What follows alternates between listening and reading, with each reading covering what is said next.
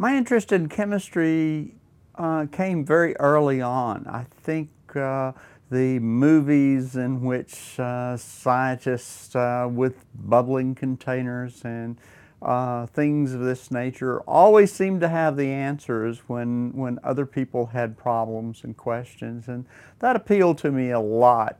Now that doesn't sound like much if you remember that a lot of The implementation of technology in my teaching began when I was put into a very large classroom. There were 300 or more students, and I can't use the techniques that I used in a classroom of 20 to 30 students in a class of 300. So I began to explore, first of all, things like PowerPoint.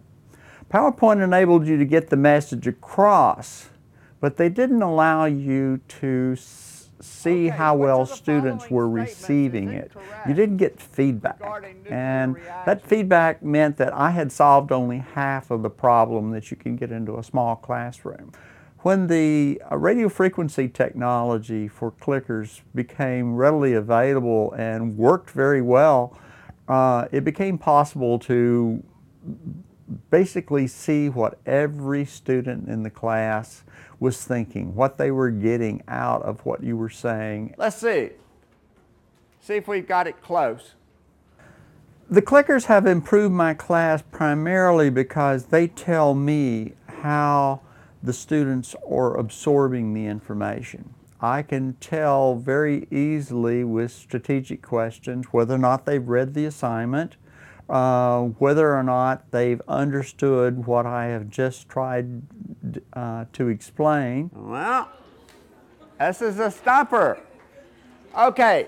Whenever you look at how clickers have added to my workload, they have increased the initial preparation a little bit.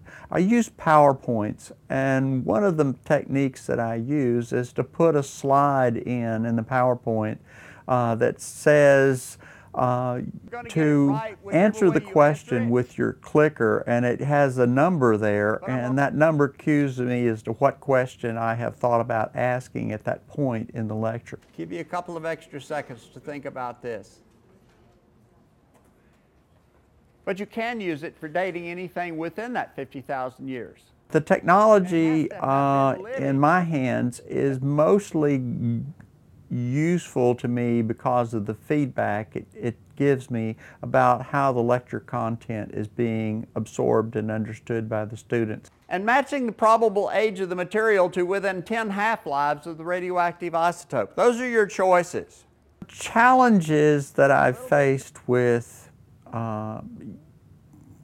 teaching with the clickers is trying to resolve the conundrum that every teacher faces but isn't always aware that they're facing, and that is you've explained something you think very clearly, and the students are nodding like they sort of understand it, or they do understand it. You don't get a lot of feedback from students. They sort of learn to keep this poker face out there, so you don't get facial expressions that indicate whether they're having a lot of trouble or not.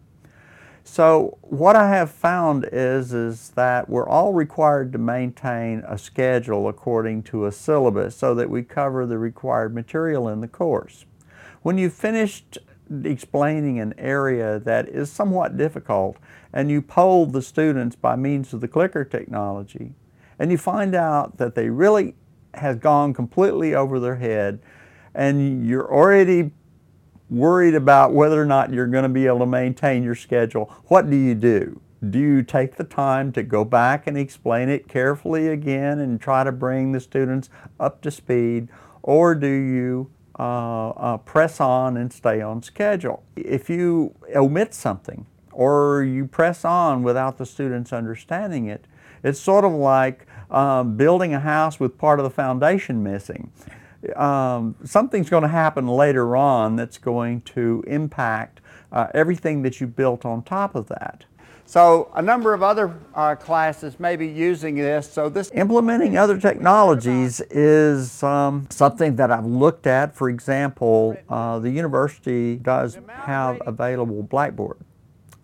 And the clicker technology has become compatible where the software works within Blackboard.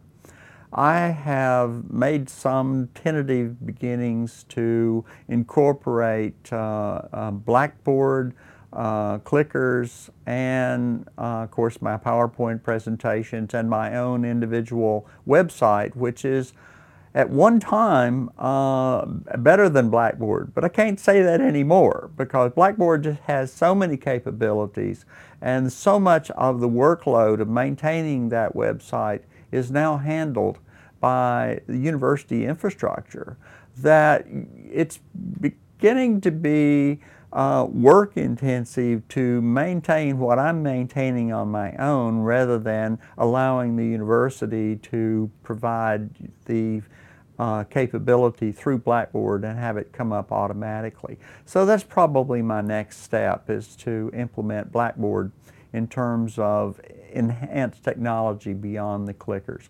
At that point, I don't know what's next. I can't really see the future.